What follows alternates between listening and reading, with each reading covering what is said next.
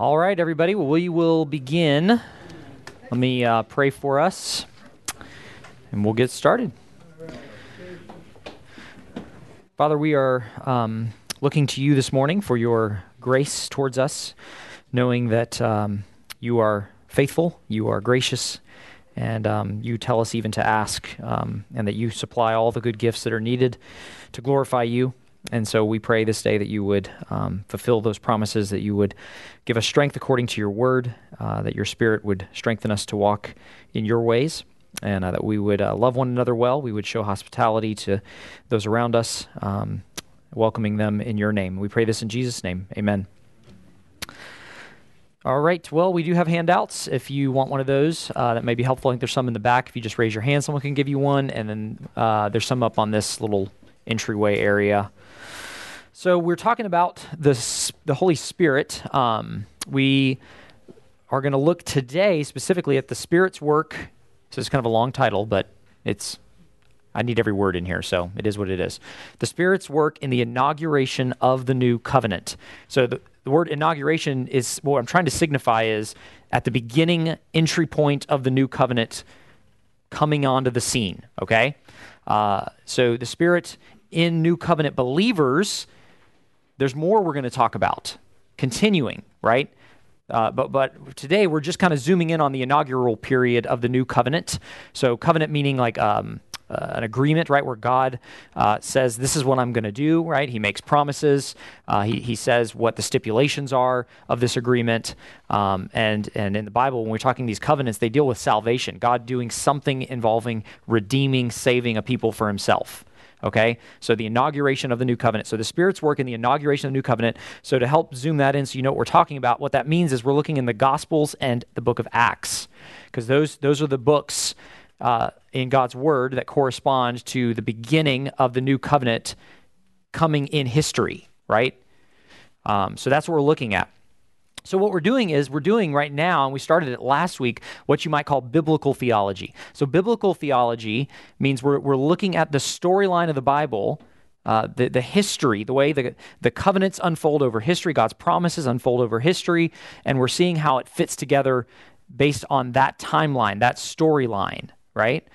So this is different than systematic theology. Systematic theology is where we ask one question, like, so for example, when we began, we looked at basically, who is the Holy Spirit, right? We need to know something about the person of the Holy Spirit. So we need to know about the Trinity, right? What does it mean to say we have a triune God? Those are systematic questions.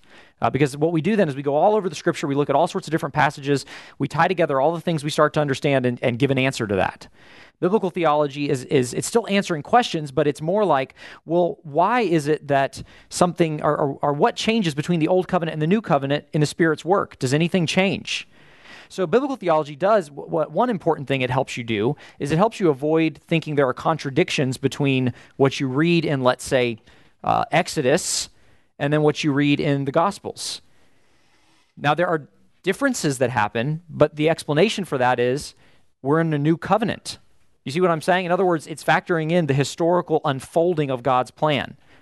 That's kind of what we're looking at. And so you can trace themes through biblical theology, which would be a little different than systematic, because you would be saying, okay, as we look through the storyline, how do we see this unfolding through the various epochs of history and what God is doing at this point in redemptive history, and then this point in redemptive history, and then this point in redemptive history, which is a little different than just saying we're going to kind of go everywhere and find all these things. So both these are useful tools in getting a handle on theology, okay? So we started out kind of systematic. Now we moved into biblical theology. So Doug started that last week when we started with the Holy Spirit's work in the Old Covenant. Now, we obviously could spend a lot of time looking at these things. In fact, even this morning I was thinking to some degree we probably would have done a little better to divide this lesson into two.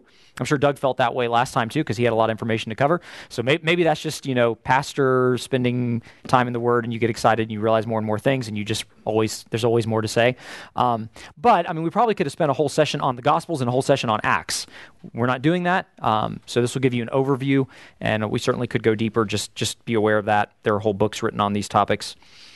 Okay, so what we're going to look at then is, last time we started biblical theology, the Spirit's work in the Old Testament. We saw a couple things. What's one or two things we saw that you might remember about the Spirit's work in the Old Covenant, the Old Testament. Came upon people instead of indwelling. Yeah, that's right. So there's not indwelling, in other words, remaining in every single person under the Old Covenant. Every single person in God's kingdom is not indwelt with a remaining spirits remaining in them, right?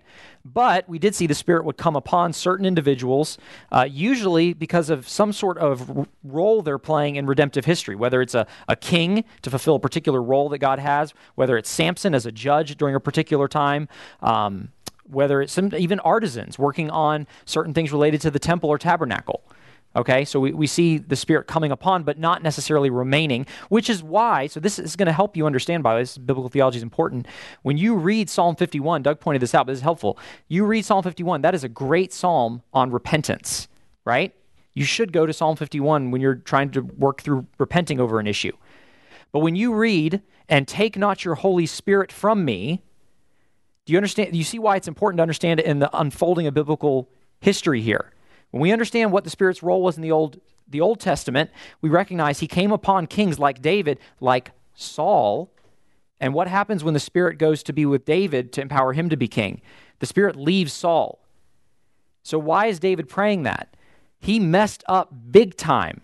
Saul had messed up big time before him, and David is saying, please don't take your Spirit from me the way you did from Saul. And so I think what we're seeing is David is truly repentant. Saul was not truly repentant, right? Now, when you come to the new covenant, why do we not pray, as we pray repentance, please don't take your Holy Spirit from me? Because something has changed in the covenants. We have a new covenant, and the Spirit indwells every single believer forever. We're going to see that today. Okay, so he comes upon specific individuals, empowers them for certain tasks, and he regenerates. We're going to talk more about that in a second, just as a reminder, but he did regenerate people, giving spiritual life to the spiritually dead, which would be anyone who is actually a true Israelite, right? Now, you could have Israelites who are Israelites according just to ethnicity, and not all Israel was Israel, were they? We see that. There's always a remnant. Okay, so we're going to look today at the Spirit's work of regenerating. So that's going to be short because it's just a continuation of what we saw in the Old Covenant. We're going to see some new things. We're going to see the Spirit is going to empower Jesus' messianic ministry. We're going to see another new thing, that the Spirit indwells believers. And then we're going to look at Acts and see a unique thing, that the baptism of the Spirit, as well as something that is going to be somewhat tied to the Old Testament, and it's going to continue, which is the fact the Spirit fills or empowers ministry. But it's a little different because we're in the new covenant, and so that's going to be a little different. So we'll see if we get through all this today. Hopefully we do. You have a handout if we don't. So as in the Old Testament, the Spirit regenerates the spiritually dead. Genesis 3, what does God say is going to happen to Adam and Eve if they disobey? You will die, right? You will surely die. Dying, you will die, which is a way of saying you will surely die. Do they die physically as soon as they eat the fruit? No, but it does begin the process of death, right? Physically, they're going to physically die. But I think what we recognize is they immediately spiritually are now dead, right?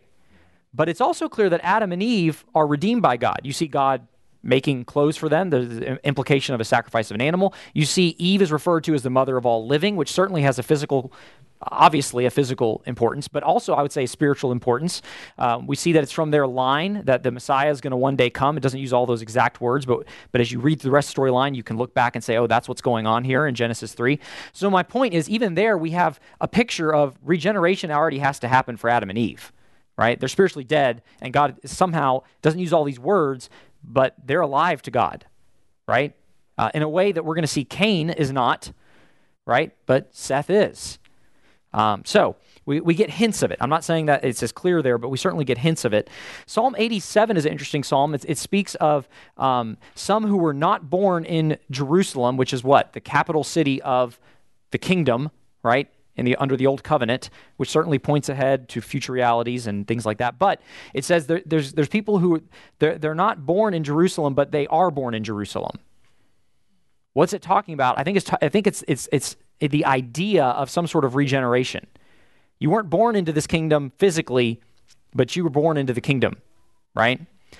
You get a hint of it in Psalm 119:25, give me life according to your word. Deuteronomy 30, verse 6 uses the imagery of circumcision of the heart. Let me read that for you. It says, and the Lord your God will circumcise your heart and the heart of your offspring, so that you will love the Lord your God with all your heart, with all your soul, that you may live. So within Israel, we're going to have people who have genuinely circumcised hearts, and I think that's the old covenant way of saying regeneration. I think that's what's going on there. This work continues. Turn to John chapter 3. This work continues. Doug looked at this last week. I'll briefly review it. Continues when the new covenant is coming on the scene. The context, Jesus is talking to Nicodemus. He's a religious leader, so he should know the Old Testament. And Jesus is telling him that a person must be born again, which is maybe clearer way for us of explaining what do we mean when we say regeneration. Born again, that's what we mean. Born spiritually, right? Okay, so John 3, 5 through 8, Jesus answered Nicodemus when he's trying to figure out how can a person be born again. Truly, truly, I say to you, unless one is born of water and the Spirit, I think it's referring to Ezekiel 36, by the way. I don't think it's referring to water baptism. He cannot enter the kingdom of God. Verse 6, that which is born of the flesh is flesh, that which is born of the Spirit is spirit. Do not marvel that I said to you, you must be born again. The wind blows where it wishes and you hear its sound, but you do not know where it comes from or where it goes. So it is with everyone who is born of the Spirit. So, who enters the kingdom without being born again? No one. And that was true under the Old Covenant as well. I think no one here does mean no one, that no one is going to enter the kingdom apart from being born again. And part of the way we know this, there's something of this in the Old Testament is because Jesus says, look, you're the teacher, later on in verses 9 and 10, you're one of the teachers of Israel and you don't know these things. So obviously Nicodemus should have picked up on this need for spiritual life, right? And that God has to give spiritual life if we're going to be in his kingdom.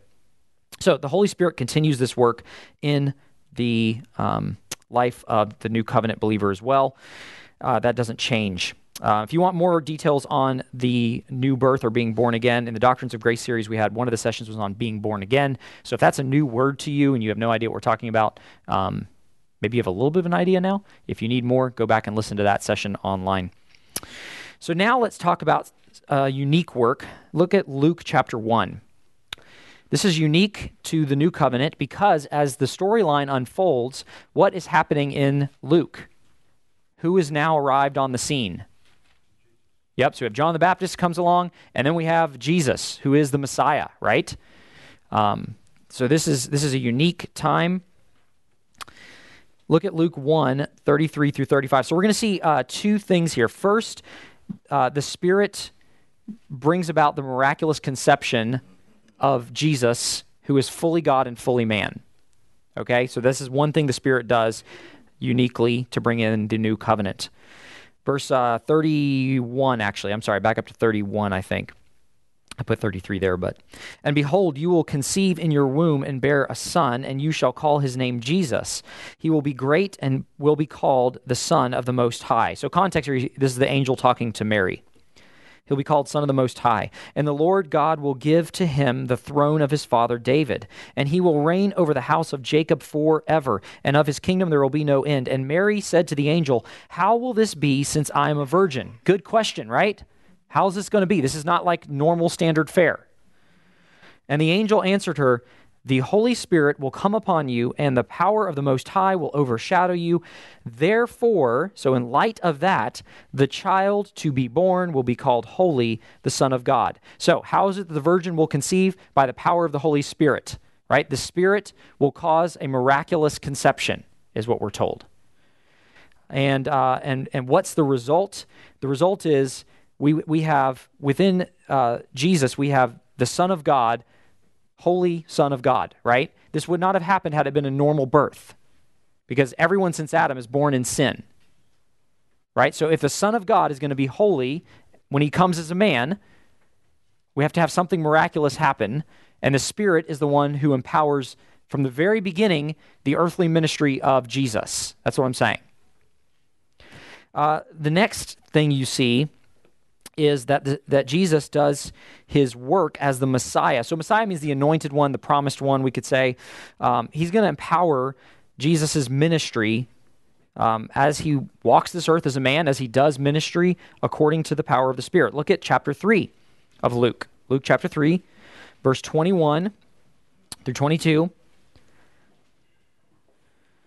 Now, when all the people were baptized, and when Jesus also had been baptized and was praying, the heavens were opened, and the Holy Spirit descended on him in bodily form like a dove, and a voice came from heaven, "You are my beloved Son, with you I am well pleased." So Jesus is beginning his ministry here. In one sense, he's already been doing ministry, right? He's living a perfectly obedient life to the law of God.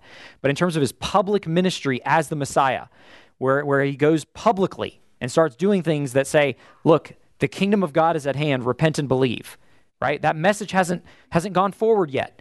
It doesn't go forward till after these things we're seeing. It's about to happen. What happens? He's baptized, and at his baptism, the Spirit descends in a visible way, and the Father says, "This is my Son in whom I'm well pleased." So we see Father, Son, and Spirit. We see all members of the Trinity involved. But the point is the Spirit comes upon Jesus. Now, to be clear, this is not Jesus being adopted by God or given godhood, like he wasn't God prior to this, right? He is fully God from the beginning. John 1, right? We have the Son who takes on flesh is fully God. He's with God, and he was God from all eternity. So this is not what some cults would say, oh, there's some sort of adoption thing going on here. That's not what's going on, okay? Well, Luke chapter 4, so let's see. Yeah, Luke chapter 4, we see in verse 1, and Jesus, full of the Holy Spirit, returned from the Jordan, so after his baptism, and was led by the Spirit into the wilderness for 40 days, being tempted by the devil. So we see that the Spirit leads him into his first messianic battle, so to speak, right? He goes. Now, this is significant because, again, if you're following the storyline of the Bible, you have Israel, and Israel is referred to in Exodus as my son, right? God tells Moses to tell Pharaoh, let go of Israel, my firstborn son, right? Jesus, so does Israel, and then what happens to Israel? They do get released, and where do they end up? And in, not the promised land right away, right? The wilderness, and they are tested. They are tried, tested, and how do they do? They fail miserably, right? Which we would have too, so don't get too cocky. But so they fail miserably, right? The Son of God, the one to whom, in this sense, we could say Israel pointed to, although I'm not saying that Israel is not physical and real. I'm just saying in this sense, there's a pointing ahead. Jesus stands in the place of God's children who need redeeming. Jesus doesn't need redeeming. He is the Son of God. But if we're going to be children of God, we got to be redeemed, and he's got to fully succeed where we would fail. So he goes into the wilderness, and who's he led by? He's led by the Spirit into the wilderness. So what I'm saying is, in his humanity, Jesus is operating under the power of the Spirit. His messianic role, his standing in for you and me, is done by the power of the Spirit, right? Which is going to get really encouraging when you start thinking, and we have the Spirit in us now, right? The same Spirit. Okay, so the Spirit leads him out there, and he succeeds where Israel and we fail. He perfectly obeys in spite of the temptations, showing he is the one true King. Luke chapter 4, verses 14 and 15, he returns back to do more ministry. It says, "And Jesus returned in the power of the Spirit to Galilee, and a report about him went through all the surrounding country." And what does he do? And he taught in their synagogues, being glorified by all. So he continues. Now he's teaching. Now he's speaking the words of the gospel. Hey, the kingdom is here. The king is here, right? Repent and believe, that type of stuff. He's teaching in the power of the Spirit. Okay? Look at chapter 4, verses 16 through 20 now. This is all tied to promises that were made in the Old Testament.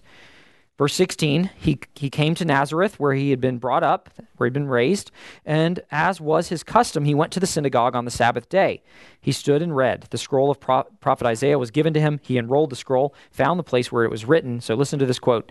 "The Spirit of the Lord is upon me, because he has anointed me to proclaim good news to the poor. He has sent me to proclaim liberty to the captives and recovering of sight to the blind, to set at liberty those who are oppressed, to proclaim the year of the Lord's favor." And he rolled up the scroll and gave it back to the attendant and sat down, and the eyes of all in the synagogue were fixed on him. So he's just read this, right? That's all he's done so far. He's read it. What does he say it points to, though? And he rolled up the scroll, gave it back to the attendant, sat down, and the eyes of all the synagogue were fixed on him. Verse 21, and he began to say to them, today this scripture has been fulfilled in your hearing. So all this ministry and the power of the Spirit is saying, look, I am the one you've been waiting for, that the Father sent. Which, by the way, Jesus can't just be a good guy. He'd be super arrogant if he is not the Son of God. You realize that, right? I mean, he's not saying, like, I'm just here to tell you the way to God. He's like, I am the way to God. I am the one you have waited for. Like, if I came in the room and said that, you all should get up and leave or stone me or something, right? Jesus can say, so my point, you can't leave Jesus as a good teacher like some people want. Oh, I kind of like some of his teachings, but, I'm not going to follow him or anything. He hasn't left that open to you, right? You're either rejecting him or you're with him. There's no middle ground. Okay. So the point is, this prophecy, the Spirit of the Lord is upon me because he has anointed me. Jesus is saying, this is who I am, and the Spirit is bearing witness to that. And we read all that stuff about the things he does. We see him doing that in his ministry, don't we? Bringing healing, giving sight to the blind, all these different things he's doing. Again, testifying that he is the Messiah. And he's doing it all by the power of the Spirit, whom the Father anointed him with in his earthly ministry. So the Father sends the Son in the fullness of time. You see that in Galatians. There's a unique messianic ministry going on here. From the miraculous conception of Jesus to being empowered to do the works of the Messiah, we see that the Spirit is in all those things. The Spirit is empowering this. So what is one thing that is unique in the New Covenant? Well, the Spirit empowers the work of the Messiah. Because why? The Messiah is here. Why is he not doing it in the Old Covenant? Because the Messiah is not on the scene in the Old Covenant. Now, he's prophesied, he's foretold. I do think you see, maybe some things where Jesus makes appearances, pre-incarnate Christ, things like that. But him being here, doing the work of the Messiah, comes with when the New Covenant is being inaugurated, right? There's an inauguration going on here. Okay, so that is one thing that's unique. The next thing is the Spirit is given as a paraclete. We'll talk about that word in a minute, to indwell New Covenant believers. Paraclete. What does this word mean? It gets translated various ways in various translations. So helper, comforter, advocate. To some degree, it's hard to give just one word here, because this is kind of one of those words that's hard to translate, because there's kind of a lot of things we could be saying here. One thing is interesting, when you think of comforter, that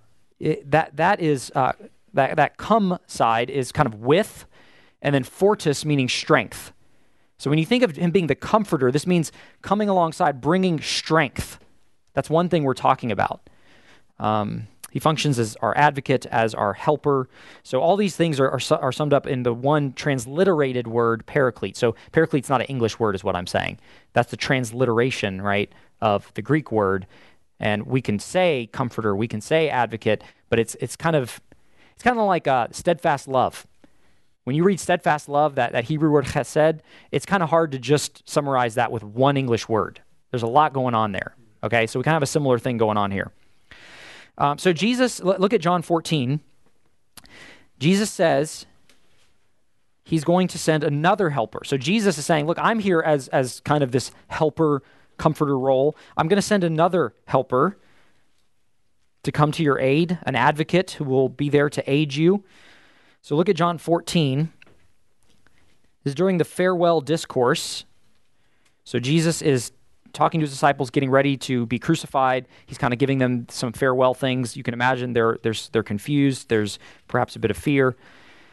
Verse 15, if you love me, you will keep my commandments, and I will ask the Father, and he will give you another helper to be with you forever, even the Spirit of truth. So who is the another helper here? The Spirit of truth, right? Okay.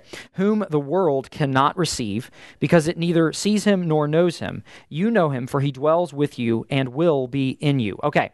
So can the Spirit be with unbelievers in the way he's saying here? No. This giving the Spirit is going to be just for those who are believers. So we are talking about the Spirit. That's pretty clear. Is the Spirit already in them when he's speaking these words, according to this text? No. We know that because it says what? It says he dwells with you and what? Future tense, will be in you, right? Okay. Now, So who's going to receive this? It's true believers. People who belong to Jesus are going to receive this indwelling, remaining, abiding Spirit in them, right?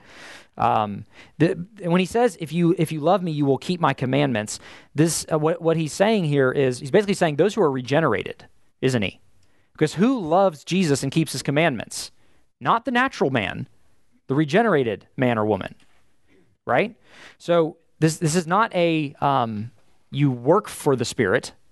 He's saying those of you who are regenerated, and by the way, if you are regenerated, you will keep his commandments. Now, not perfectly, but you will keep them. There will be a desire to keep them and a movement in that direction. So we ought not fool ourselves and think, I'm following Jesus, but I'm not going to keep his commandments. That's like saying, I trust you, but I don't, right? We can say it all day long, but trust is demonstrated in what we're doing, isn't it? Now, again, we fail. I get that. We fail all the time, but we have the Spirit, and we repent, like we saw in Psalm 51. Okay, so the Spirit's going to be in you. He's not in them at this point. When is the Spirit going to be in them? When will the Spirit be in them? Look at John 7. John 7, verses 38 and 39. I want you to listen for what Jesus promises and when it's going to happen. Verse 38 of John 7. Whoever believes in me, as the Scripture has said, out of his heart will flow rivers of living water. Now this he said about the Spirit, whom those who believed in him were to receive, for as yet the Spirit had not been given, because Jesus was not yet glorified. Okay, so what is going to be given? The Spirit, right? And when is the Spirit going to be given? When Jesus is glorified, right? And we know that because it tells us they don't have the Spirit in this way yet because Jesus has not yet been glorified. So the inference then is when Jesus is glorified, they're going to receive the Spirit. I think it's a pretty safe inference to make, right? Okay. So Jesus is promising life-giving from within, continual life-giving power of God just flowing from within, right? Implanted in you. Like as a redeemed person, this ongoing, flowing power of the Spirit is what is being said. So it's going to happen when he's going to be glorified. Well, when is he going to be glorified? Look at John 12. So when's this going to happen? You probably already know the answer to this, but this points us in the direction. John 12, 23 and 24. Jesus answered them, "The hour has come for the Son of Man to be glorified. Truly, truly, I say to you, unless a grain of wheat falls into the earth and dies, it remains alone, but if it dies, it bears much fruit." He's pointing ahead to what? His crucifixion and his resurrection, right? I mean, you see that pointed to here, because it's got to be not just the dying, but what does the seed do when it dies? It gives life. So I think we have pointed here the resurrection as well. So his death and resurrection are where we see the glorification happening. So we ought not be surprised. Turn to John 20 when we read this in John chapter 20. John 20, verses 19 and 22 through 22.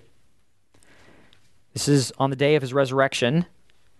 On the evening of that day, the first day of the week, the doors being locked where the disciples were for fear of the Jews, Jesus came and stood among them and said to them, "Peace be with you." Now, by the way, that kind of harkens back to his farewell address. When you're reading through it before he's crucified, there's a lot of this like, "My peace I leave with you," right? I'm going to give you peace. So he's coming back. He's been glorified. He's saying, "Peace be with you," right? When he said this, he showed them his hands and his side. Then the disciples were glad when they saw the Lord. Jesus said to them again, "Peace be with you. As the Father has sent me, even so I am sending you." So in some ways, that harkens back to what? To when Jesus is baptized, right? And the Spirit descends on him, and this is my Son in whom I'm well pleased, and Jesus is sent out in the power of the Spirit to do the messianic work. And he's saying, "I'm sending you to continue this work." And okay, so verse 22, "And when he had said this, he breathed on them and said to them, 'Receive the Holy Spirit.'" So I think all those connections together are telling us, and then this phrase here, he breathes on them and they receive the Spirit. When do they receive the indwelling Spirit? I think it's here. I think this is where it's at. Now, doesn't mean this is the only answer theologians give to that, but I don't see how you get around this connection with John 7, right? You have John 7, Their spirit is not yet in them. When's the Spirit going to be in them? When he's glorified. When's he going to be glorified? When he dies and raises from the dead. We see after he's raised from the dead, he comes to them and says, receive the Spirit. When you start connecting all those dots, and then you add in those other illusions that I was just pointing out to, where they're about to go carry on the ministry, they need the filling of the Spirit to continue the gospel ministry that Jesus began, right? It seems to all fit that's what we have happening here. The indwelling Spirit is given at this point in John 20. So the Spirit, now that the new covenant has been enacted, think about it. When is the new covenant enacted? Jesus' death and resurrection. That's what he's saying. Like at the Passover meal, this is my blood, this is my body, this is the new covenant. And then that's the picture. The reality comes when he's crucified and then risen. So the new covenant is enacted then. That's when it starts. So again, we shouldn't be surprised that the Spirit, who's now going to indwell new covenant believers, is given when that is complete, when the new covenant is actually enacted. So this is different than the old covenant. There was regeneration in the old covenant, but not indwelling. Here we see indwelling. Now, one more question. Why is the Spirit given to live in the people of God now? There are probably multiple things we could say about this. Okay, I guess what I'm saying is there's probably multiple answers that could be given to this. I'm going to give you one that I think is helpful and pretty easy to make clear overall. So why is the Spirit given this way? For one thing, because this is the way God decided to do it. I guess that's the simplest answer, right? We're not going to question God in the way he decides to interact with us in his covenants, right? He's God, we're not. That's true. Okay. But think about it this way. The realities of what the Old Covenant pointed to in the temple and tabernacle. What's going on in the temple and tabernacle? Multiple things going on, but so anything you think is going on in there, well, anything that you think the Bible says is going on in there. God has his presence in the... Yeah. That's where he's put his place. Yep. On earth, his presence is there for them to worship. That's right. So God's presence on earth in a special blessing, covenantal, hey, you're my people, I'm your God, right? You can draw near to me through sacrifice, and you can receive the blessings of walking with me. That presence is in the tabernacle and then temple, right? Tabernacle is the precursor to the temple. That's what's going on in the Old Covenant. God is everywhere, that's true, right? But his special blessing presence is there, right? Kind of same thing you could say about heaven and hell. God is everywhere in the sense that there's judgment being poured out on people in hell. It's not that there's no presence of God in that sense, but his blessing presence isn't in hell. His blessing presence is in heaven, where his people are. You understand what I'm saying? So you kind of see a similar thing going on. Okay, so Jesus comes, and in John 1, it says that, what does it say? Let me see if I can read it. I'm going to just read it for you. John 1:14, the Word, so who's the Word? Jesus, right? The Word became flesh and dwelt. That is the word tabernacle. It tabernacled. The Son of God tabernacles among us, and we have seen his glory. Glory is of the only Son from the Father, full of grace and truth. So Jesus comes, the Messiah is here. We have the special presence of God in God being infleshed is there. That's incredible, right? Now, Jesus dies, is resurrected, and is going to ascend. Where is the special blessing presence of God now? The temple is in the believer. We are the temple of God, right? This doesn't necessarily rule out any sort of future understandings of temple things. What I'm saying is right now, in this new covenant that we're living in, it's pretty clear that we are the temple. And that's true both individually, if you're a believer, and corporately together, we are the temple of God. Because why? The Spirit of God dwells in us. And it's interesting, if you think about it, in Ezekiel, we see God's presence leave the temple, right? And Ezekiel also then goes on to make these promises about how God's Spirit is going to come later. And so what do we see? In the ministry of Jesus, when he's leaving, he does send the Spirit of God to indwell God's people. John chapter 4, when Jesus is talking to the woman at the well, she's asking about, are we worshiping in this place or that place? In some ways, we kind of look at that and we laugh and we say that's silly, but that actually was it was a good question, but she should have already known the answer, right? Samaritans had kind of gotten off. She was trying to kind of sort of distract to some degree, but it wasn't like a completely invalid question. Where we worship here, you worship there, and what does Jesus say? The day is coming, right? You go ahead. When we're going to worship in spirit and in truth, it's not this mountain, it's not that mountain. It's true believers will worship in the realm of the spirit, the spiritual realm. Wherever they are, they will worship God. And he says something else. I forgot what it was there. But anyway, the point is, Jesus is saying that there's this day coming when they will worship in spirit and in truth. So I think that's what's happening here. 1 Corinthians 6, 19 through 20. I'll just read it maybe for the sake of time. Do you not know that your body is the temple of the Holy Spirit within you, whom you have from God? You are not your own, for you were bought with a price, so glorify God in your body. So there he's talking to individual believers. Where's the temple of the Spirit? It's your body. Your body is now the temple of God. You're not God, don't get confused, but you are the temple of God. God dwells in you. 2 Corinthians 6:16. You could also look at 1 Corinthians 3:16, but both these point to the Spirit being in God's people as a whole. 16, what agreement has the temple of God with idols? For we are the temple of the living God. As God said, I will make my dwelling among them and walk among them, and I will be their God, and they shall be my people. Okay, so why is the Spirit now indwelling God's people? Because we are the temple. God in the new covenant is not removing his presence. His presence is actually now even further given, isn't it? The new covenant is like new. I mean, there's amazing things going on in the new covenant that were not happening in the old covenant. The old covenant was pointing in that direction. The presence of God was very much among his people, but this is incredible, and it only can happen because why? The Messiah has come and done his work. And so now we have this happening. So this is why we now are indwelled by the Spirit, because God dwells in us. That's how he dwells among us. And that's God's ultimate goal, is to be among his people in a special blessing way. Not like in a needy ultimate goal, like, oh, I need these people. I mean, he loves us, right? He wants to be among us because he loves us. That's incredible. No one twisted his arm to love us. And so anyway, so this is incredible that the Spirit would dwell among us. So let me give you some application here real quick before we move on. The fact that we're the temple, two things. Number one, the gospel light is in us. In the old covenant, and this explains a little bit more about the difference in the covenants too. In the old covenant, you notice there's not really a real like, what's the word I'm looking for? Great Commission. I mean, there is, like Israel is told, like, you're going to represent God. Think about how you're living, right? And if you don't, judgment's going to come on you. But there's not a, hey, like, go tell the nations. Now, I'm not saying the nations don't get invited in. They do. But it's really more of a, like, come to Israel and see, right?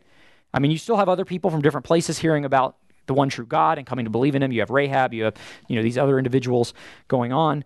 But then we get to the new covenant, and it's now a go and tell. The fullness of the message has arrived. The king has come. Go tell the good news among the nations. And think about how important it is that we're the temple. Wherever the people of God are, the temple is. You see, when God is now, the fullness of time has come, the Son has come, the gospel is going, the new day has dawned, the temple has got to be wherever the people of God are. They have to be able to have God's presence.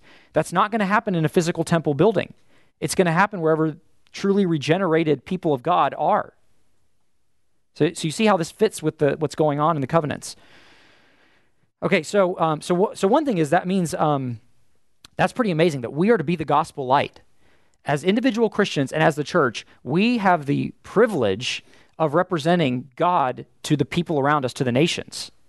That's a high privilege and calling.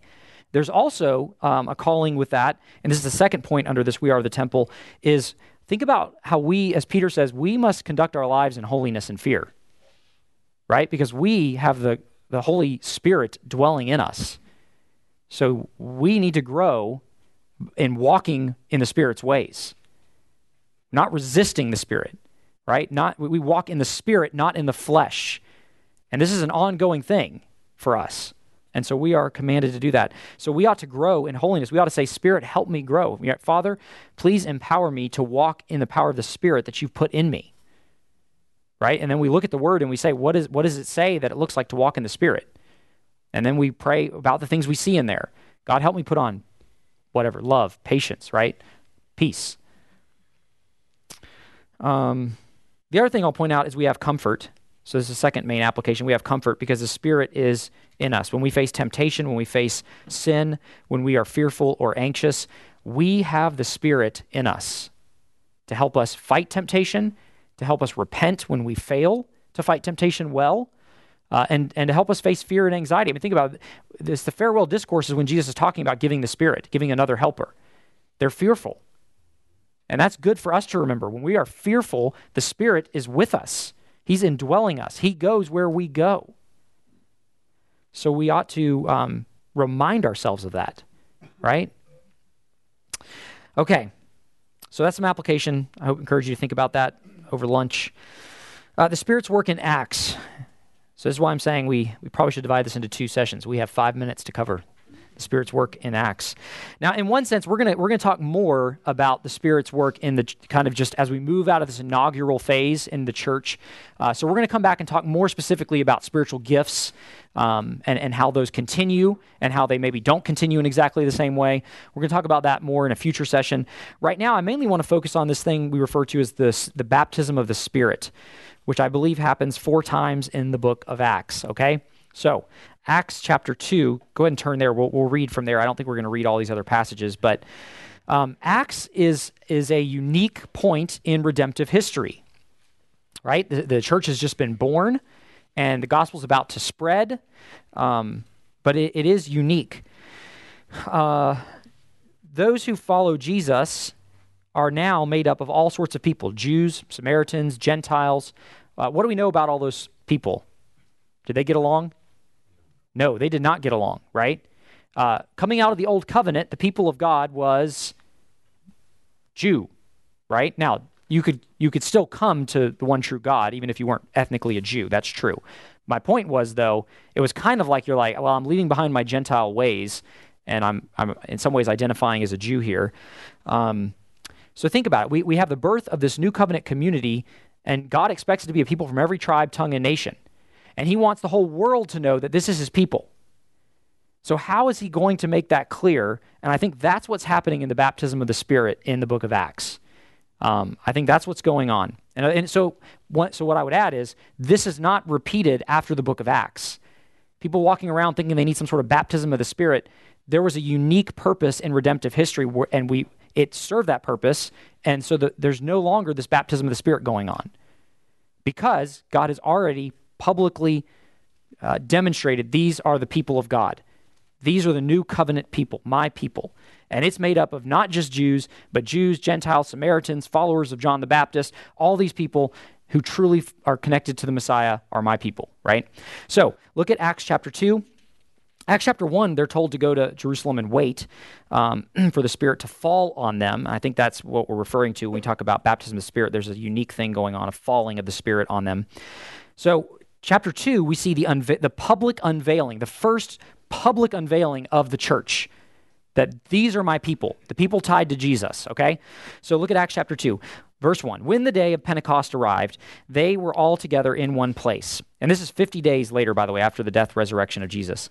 And suddenly there came from heaven a sound like a mighty rushing wind, and it filled the entire house that they were sitting in, and divided tongues as of fire appeared to them and rested on each of them.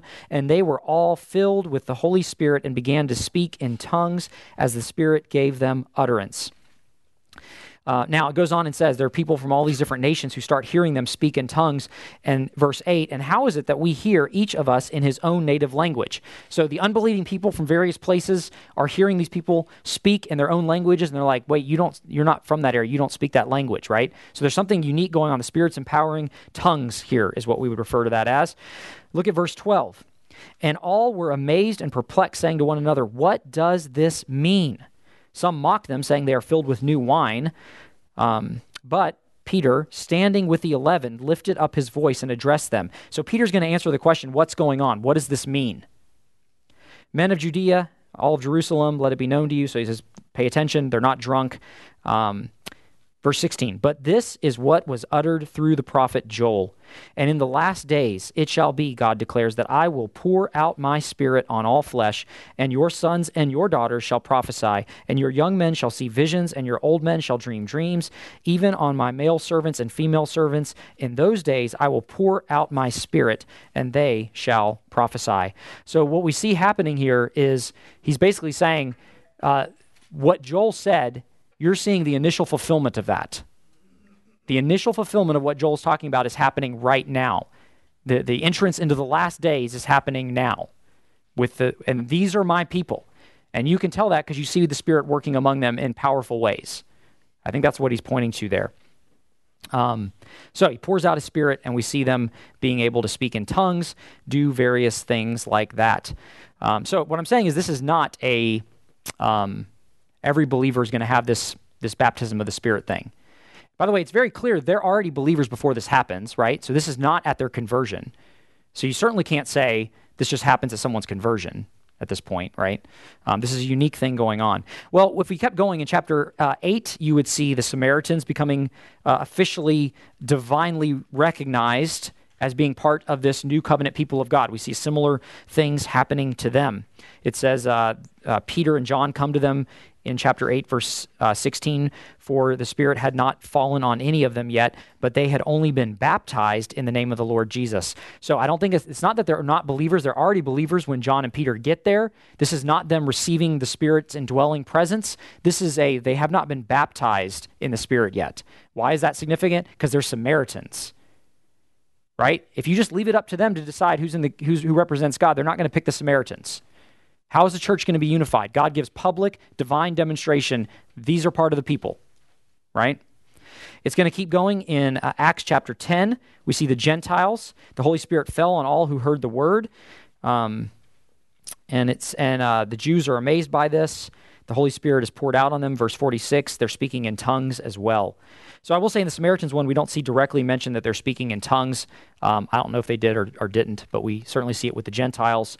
Acts chapter 19, the disciples of John the Baptist. Remember, it's interesting. John says, there's one who's coming after me. He's going to baptize with the Spirit, right? So these guys, they've been following John. They haven't necessarily heard of all that happened with Jesus at this point, or they have because they're believing, but they don't know, they haven't really connected in with the church yet because they're kind of off over here. Church is doing its thing, and they receive a baptism of the Spirit. And we see the Holy Spirit came on them, and they began speaking in tongues and prophesying. So I think what we see is this is showing divine approval on the early church. God is saying, these are my people. You see them fulfilling what I promised in Joel. That's how you know they're my people. And my people are made up of all sorts of people who are connected. If they're believing in Jesus, they're connected to my people. We're not going to have a Jew church and a Gentile church and all these other things. Okay. Last thing I'll point out as we wrap up is you do see in Acts several times that people are full of the Spirit and they are empowered for ministry. I think we still will see in the New Covenant that there are times where the Spirit gives extra strength for particular tasks and things like that. So, for example, to endure suffering. We're going to see they're in jail and they pray. Let me just read a little bit of that for you. Acts 4:29, they're praying. They say, Lord, listen to all their threats against us. So think about, you'd be fearful. You would, are you going to keep proclaiming the gospel? There's all these things, going on. But they are, we're told in verse 31 in response, when they had prayed, the place in which they gathered together was shaken, and they were filled with the Holy Spirit and continued to speak the word of God with boldness. I think you see the Spirit empowering boldness where you would not expect to find it, is what's going on. So you see this in the book of Acts. So I do think that type of being filled with the Spirit continues. And all we're really saying is walking in the Spirit, right? Saying, Spirit, I know you're with me. And then we pray. We talk to God. God, listen to their threats, empower me, right? Or we see like with the early deacons, they're told, you pick out men who are filled with the Spirit. They're full of the Spirit. That doesn't mean find the ones who are indwelled. Everyone's indwelled with the Spirit if they're in the church, if they're truly a believer. I think what it means is you find guys who they are really walking with the Spirit. It is obvious that they know the Spirit's in them and they're living that way. And it's coming out in the way they're living. There's a godliness that is growing and growing and growing in very clear and I would say even quick ways, right? Okay, so we could talk a lot more about Acts. There's a lot that goes on in the book of Acts, but all I'm going to say here is application. We need more and more courage. I think we're going to face more and more persecution, right? You have to have a theology. I've heard one person say of being ready to lose your job, a theology of losing your job. That's true. That's probably going to come more and more for Christians. We're not going around looking for it, but it's probably going to come. So I would say this idea of, praying, God, help us hear their threats and help us. We ought to know that the Spirit fills us, right? He empowers us to boldness where we ordinarily would not have it. So I guess what I'm saying is you may think about the future and be very fearful. Well, you don't have the grace for that moment. When you get to that moment, the Spirit fills us with the strength to do things that in our natural, Spirit indwelt, but still natural self, could not see ourselves doing, right? Giving faithful testimony to Christ, continuing to rely on the Spirit. So we need to do that, and we need to rely on the Spirit for all the ministry we undertake. We said that a couple weeks ago, but that's true, right? We rely on the Spirit to fill us, to strengthen us as we do work in this new covenant church that he's placed us in. Well, let me go ahead and close this in prayer. God, we are so thankful for the work of your Spirit. God, we pray you'd help us. We recognize there are many areas where we stand to grow in our understanding of the Spirit's work. We pray that we would, by the Spirit's power, do what he came to do, which is glorify your Son, that we would look to Christ, our Savior, and that we'd be empowered to do that even this morning as we go into the worship service. And we pray these things in Jesus' name. Amen.